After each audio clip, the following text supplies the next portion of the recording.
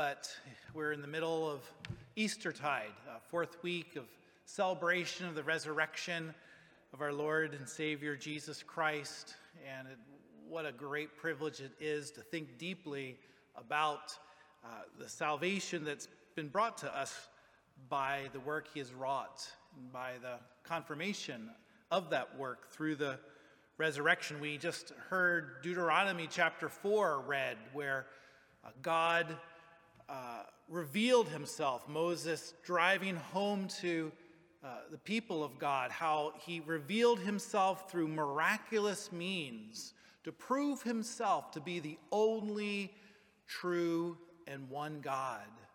Well, here we've been studying the Gospel of John, where we've seen 7 different miraculous signs pointing to the identity of Christ. And on top of it all, the greatest sign, that of the resurrection, that points to the fact that, well, Jesus himself is God.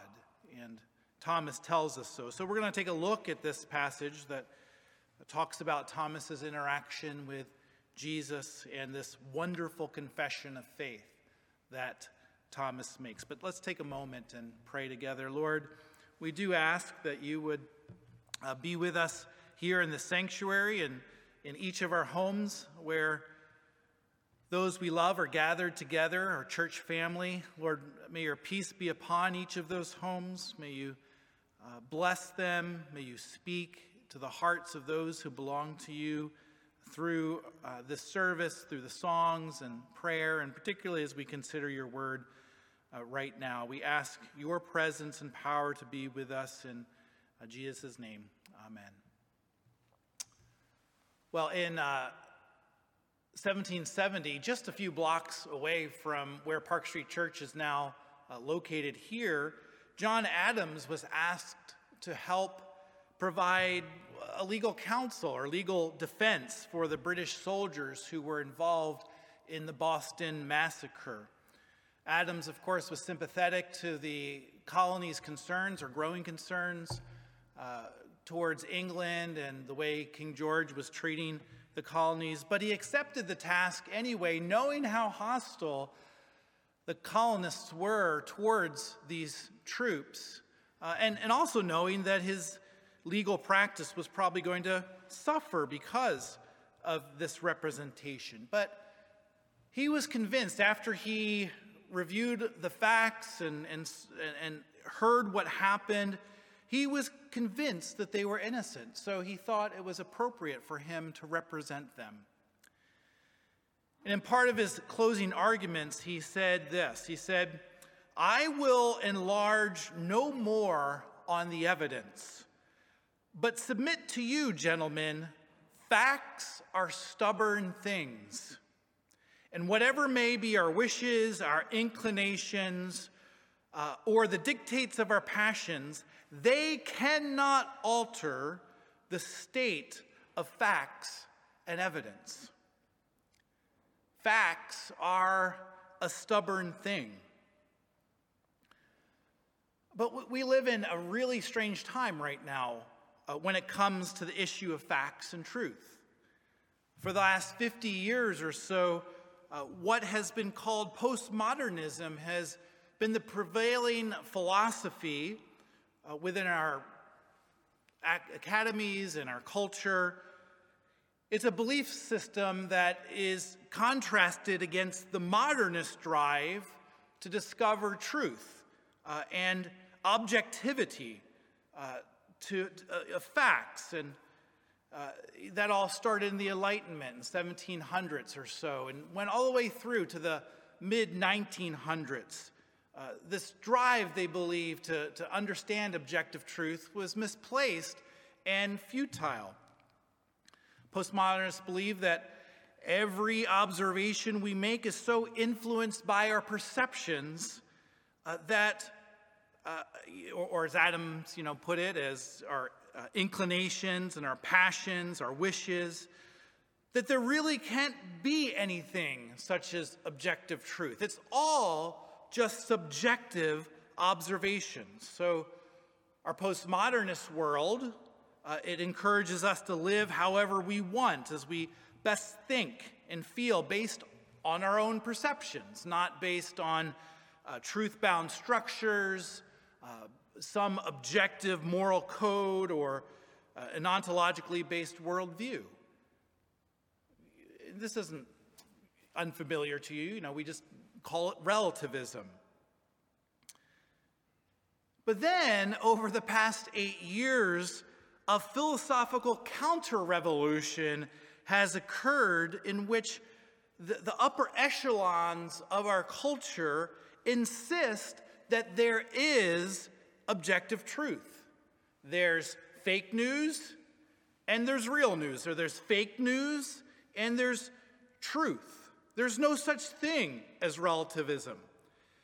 It's possible to push beyond our wishes and our inclinations and our passions and identify objective truth. So every newspaper, every news organization now has what we call fact checkers.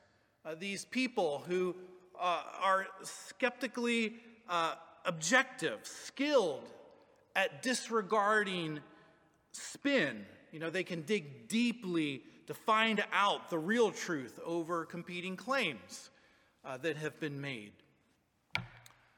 And so we live in this really strange moment where we're hammered over the head philosophically with the notion that there is no such thing as objective truth, but we're told by the New York Times and the Washington Post and Facebook and Twitter, yes, wait a second, yes, there is such a thing as facts and truth, and we are the guardians of it.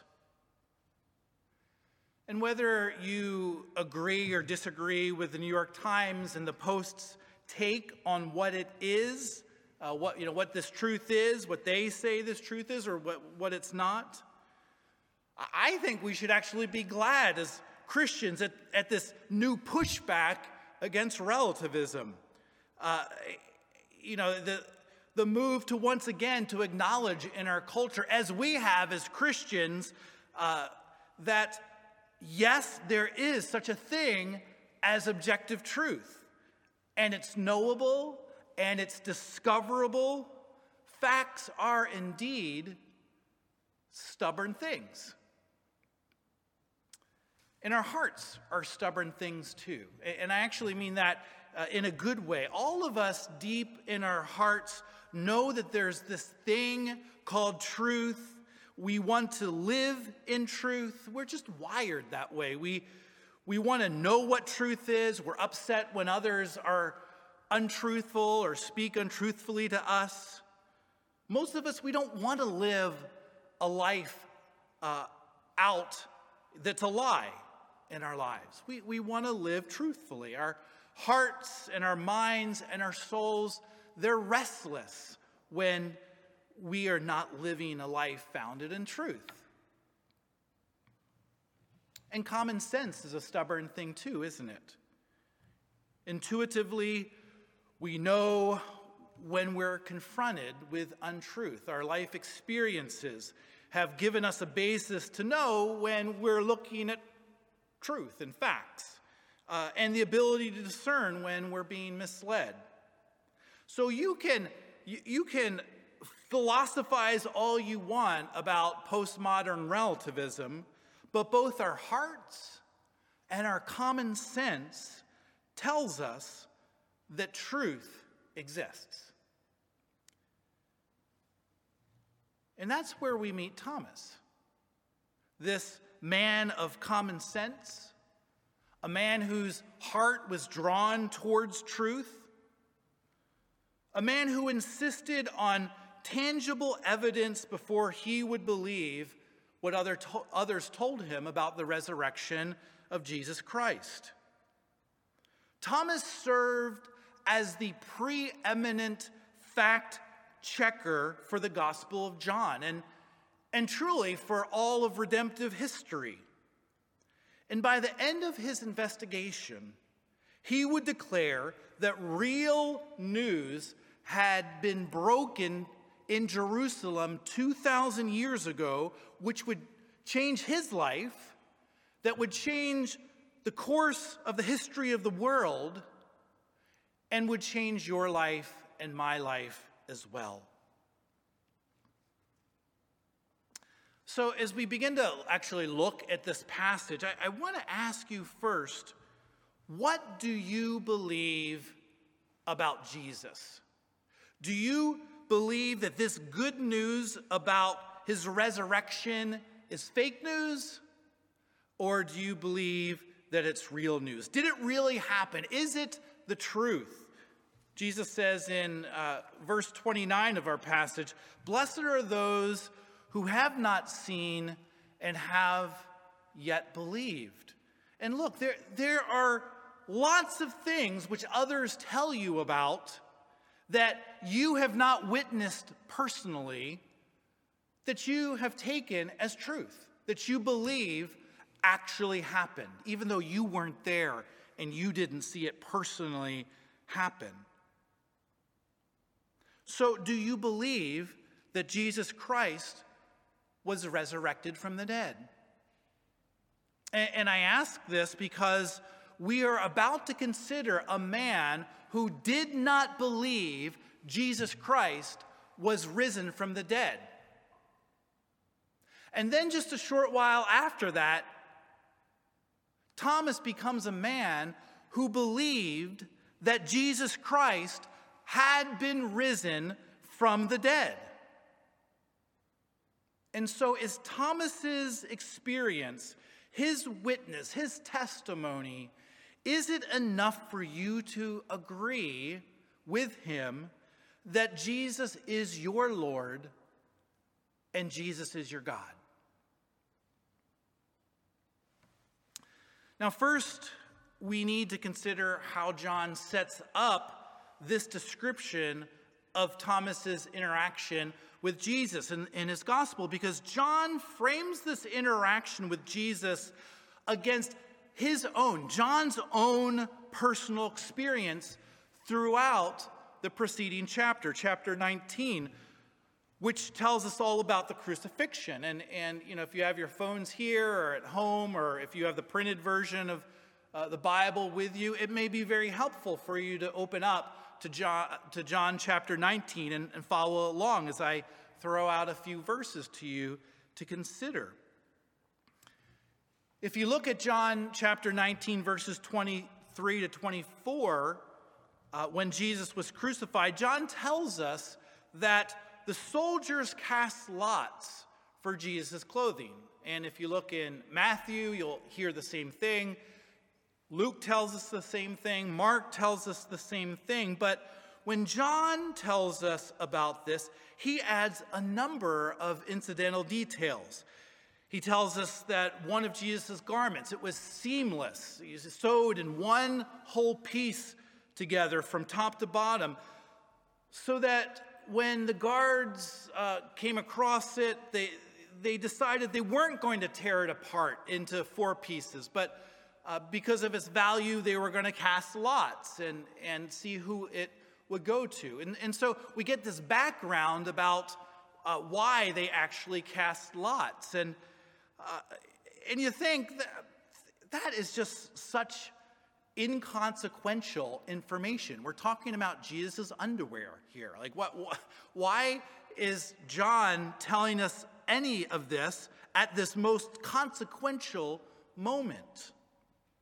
I mean, how would anyone notice this? Why would he be telling us this? But we find out why he tells us this as we move on to the next few verses.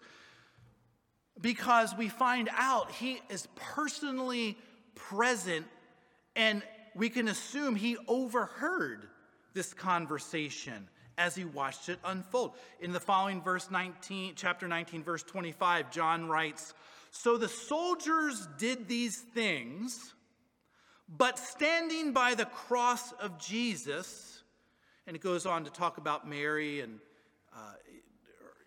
sister and Mary Magdalene. And the Greek behind this indicates that these things are happening simultaneously.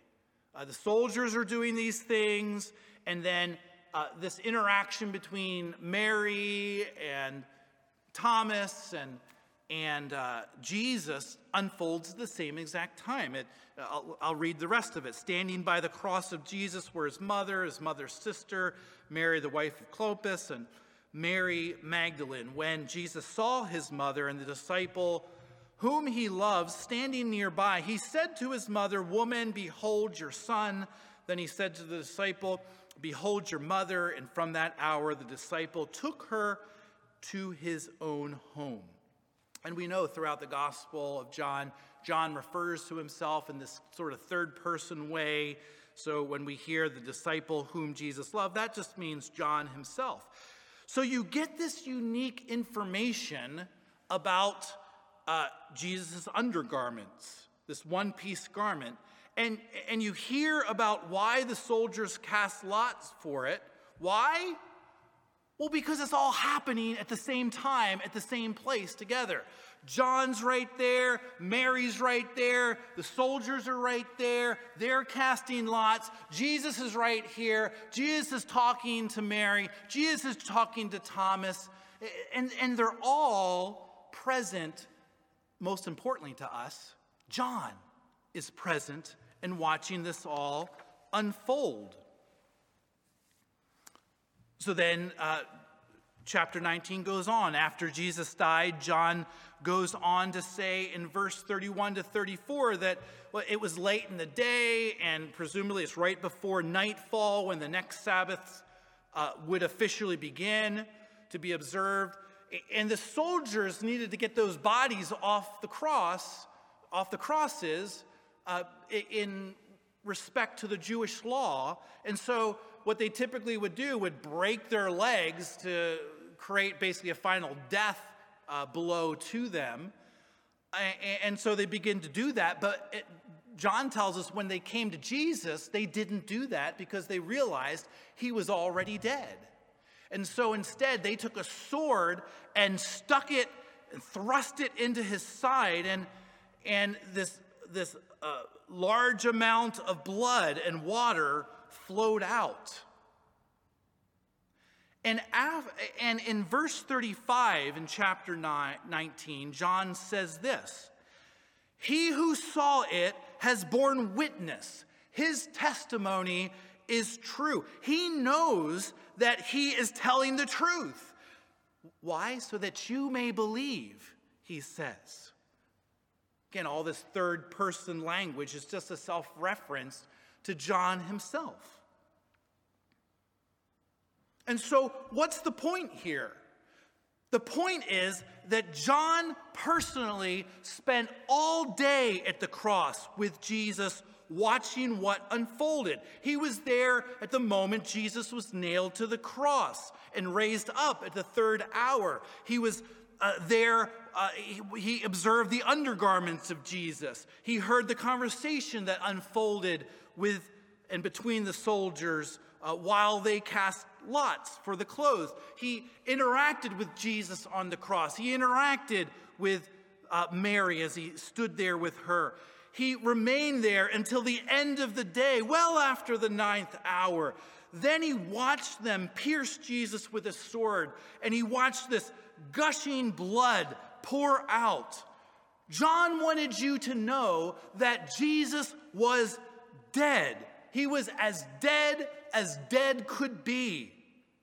He was treated differently than the others who were on the cross, whose legs were broken. Why? Because he was dead.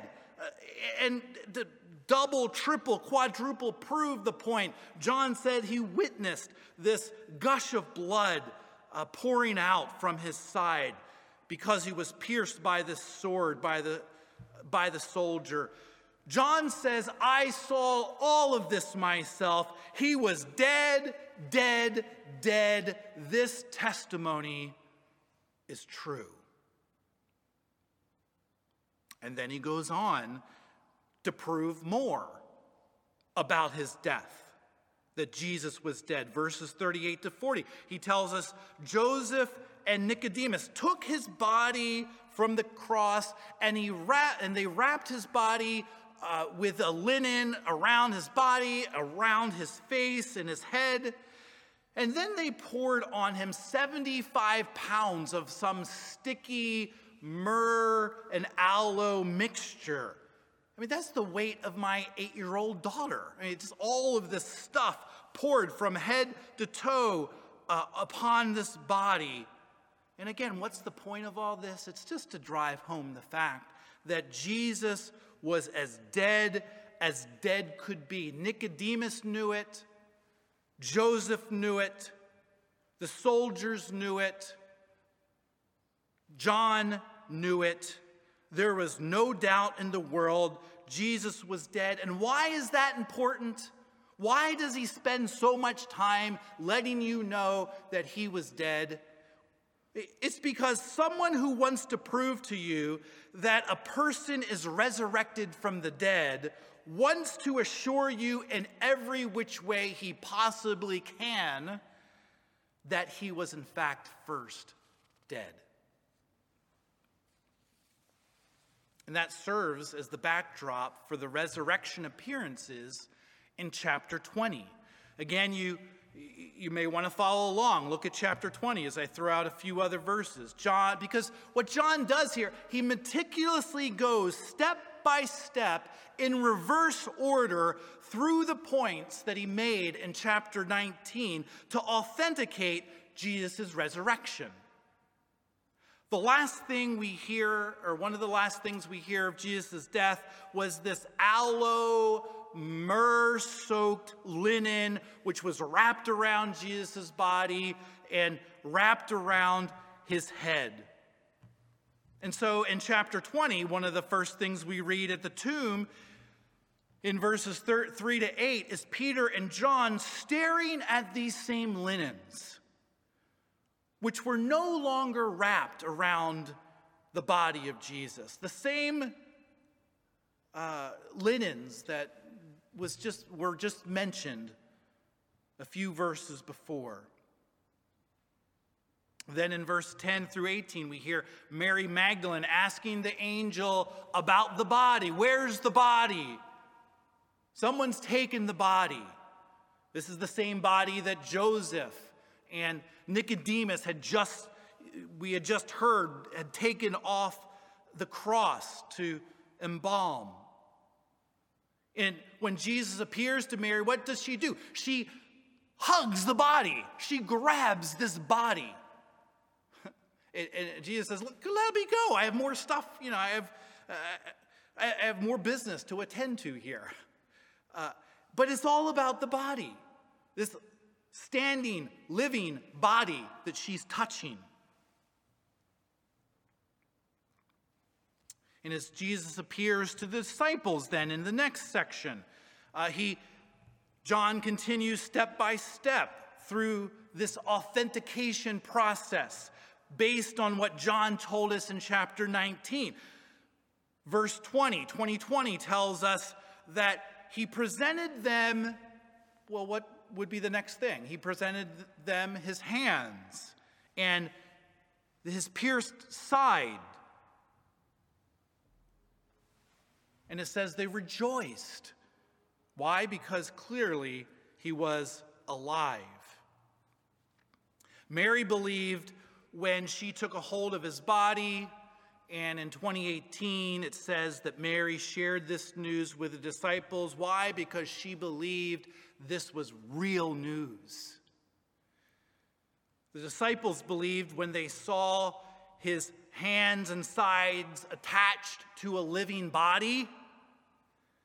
And in 20:25 it says that the disciples shared this news with Thomas, who was not with them when Jesus appeared. Why did they share this? Because they believed it was real news. And so we come to Thomas. The disciples say to Thomas, "We have seen the Lord." Thomas replies in verse 25, "Unless I see the nail marks in his hands and put my finger where the nails were and my hands into his side, I will not believe it." Thomas serves as the fact checker of Mary's testimony, as the fact checker of the disciples' news. He serves as the fact checker of the Gospel of John. And as I said, he serves as the fact checker of all of redemptive history. His heart was drawn to truth. He wouldn't settle for anything less. Thomas speaks for all of us. We will not accept this as true if there is not proof beyond a reasonable doubt. Common sense dictates that it is highly improbable that once a man has been put to death, that he will come back to life again. It was beyond dispute that Jesus was dead. Chapter 19 proved Jesus was dead as could be. And thus, it's highly unlikely that he was now alive. And so Thomas refuses to believe what the disciples tell him. It's just common sense. I mean, don't you agree? You have to be honest with yourself. Yeah, it's highly unlikely a man from the dead, a man who was dead, would come back to life. But Thomas doesn't eliminate the possibility that these claims may be true, because common sense, it's sensible. It also dictates that if there is tangible proof of an uncommon claim, that indeed it actually may be true. And we've all experienced that from time to time. Something we just think, there's no way that could happen, and it happens, and you're completely convinced that it happened, even though it was highly unlikely that it could happen. Common sense is open to stubborn facts. So we're told in verse 26 that it was on the eighth day, eight days later, it was a week later, when Jesus appeared with his disciples and interacted with Thomas. And I mean, you could just imagine what an awful week this must have been for Thomas. Thomas must have been stewing on this news all week long. And if you were in his shoes, you could imagine, the kind of things that were running through his head. There's no way Jesus could be alive. He was as dead could be. It's an offense. It's cruel to me and to anyone to claim. It's offensive to claim that this dear brother of ours who is dead is now alive. How can they say these things? It's impossible, isn't it? But boy, it's Peter and James and John saying these things. It's Mary, her sweetheart. She's always spoken the truth. And they're so wound up. They're convinced. They really think he's alive. What in the world is going on here? This just doesn't happen. It can't be. But could it? I mean, the poor guy, there's no way this guy could have slept night in and night out as this week unfolded.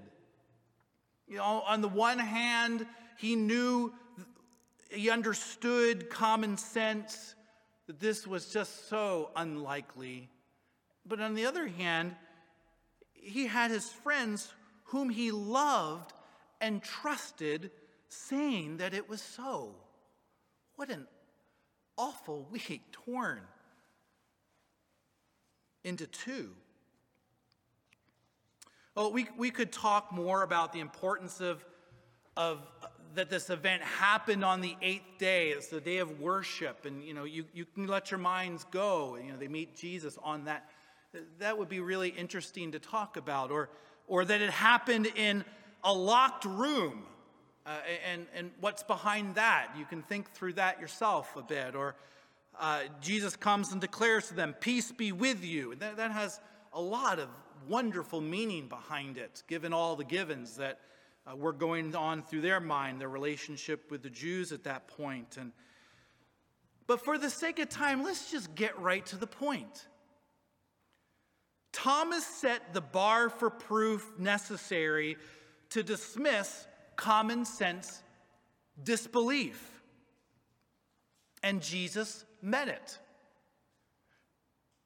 A week before, Thomas said, "I will not believe unless I touch his nail-scarred hands and his pierced side." A week later, Jesus says to him, "Touch my nail-scarred hands, put your finger into my side. Stop disbelieving and believe." That's it. That's all there is.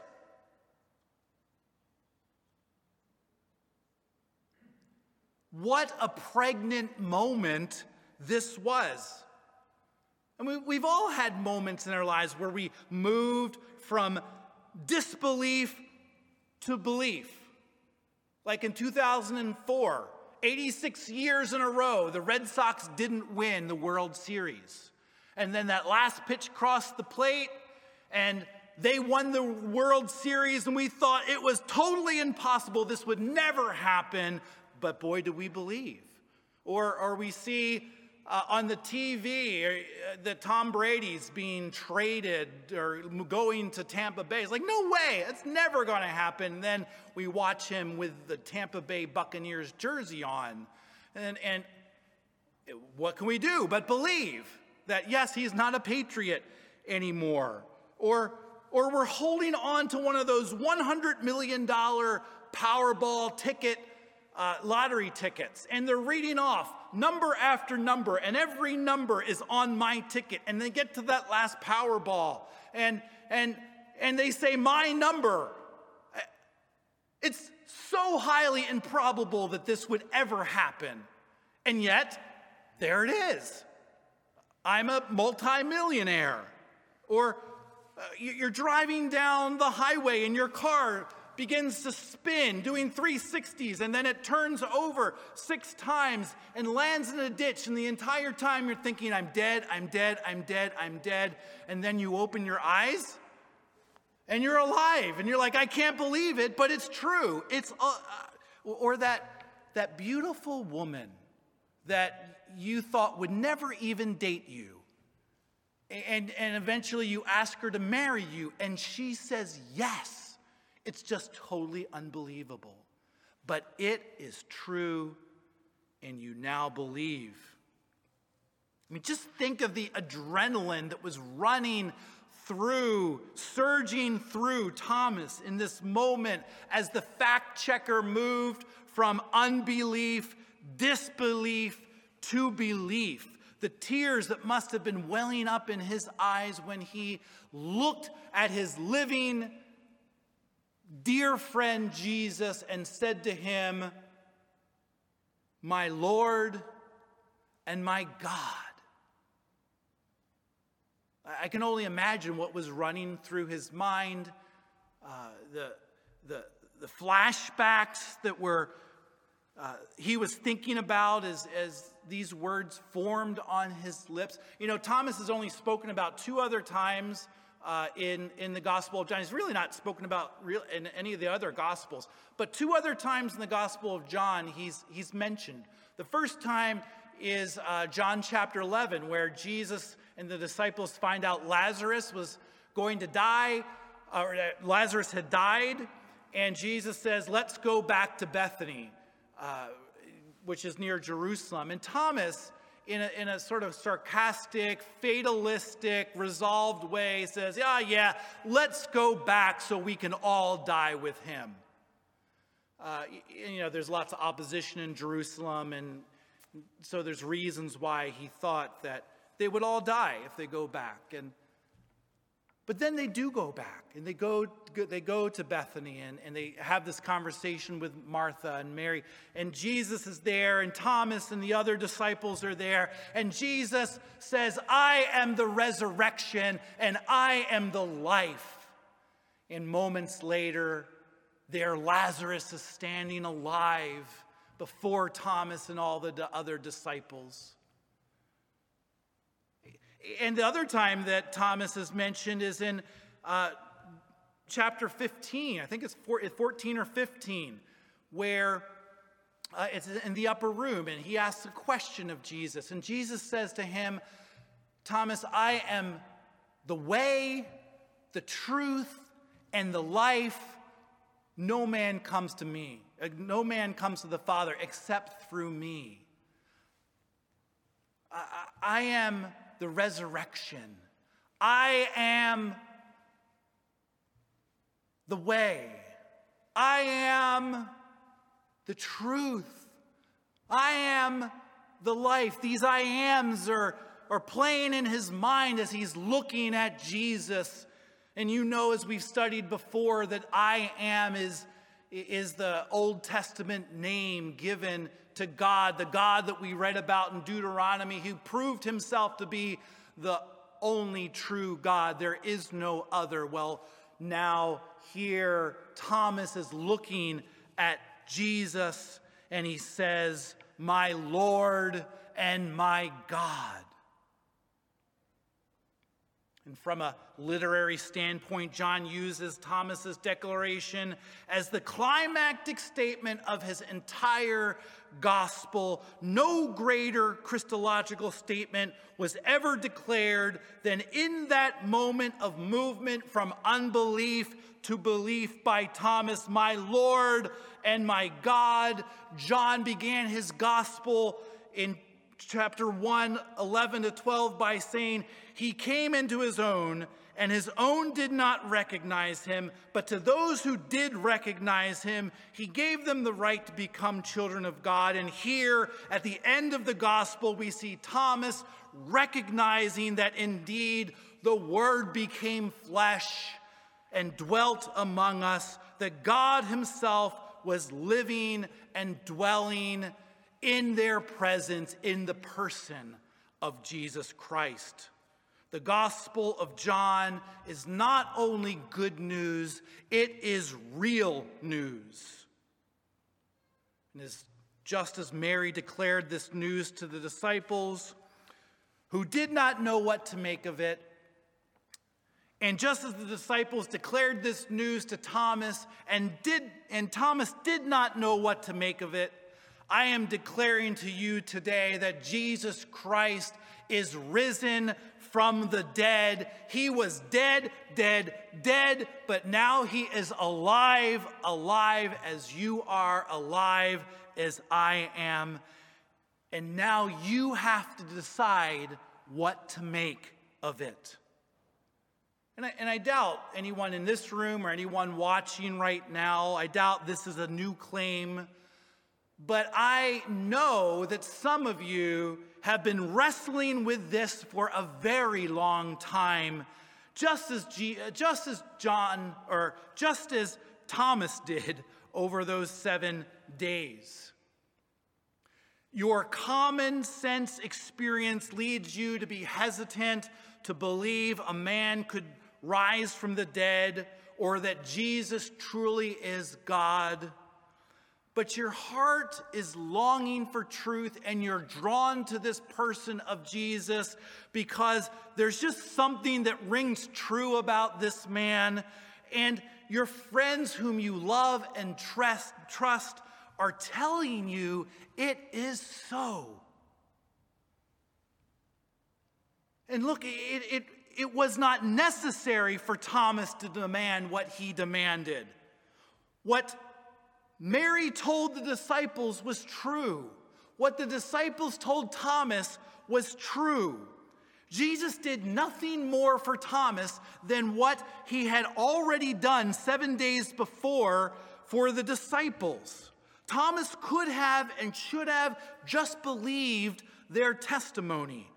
And you know, Jesus warns earlier in the Gospel of John, he warns against those who have this hubris, who on their own demand for some special sign rather than just simply trusting the word of the Son of God, those words that he has spoken about himself. No, you have everything you need to believe. Jesus says, "Blessed are those who do not see yet believe," but you have an enormous amount of evidence before you from this gospel, as well as the other gospels, as well as the whole witness of Scripture.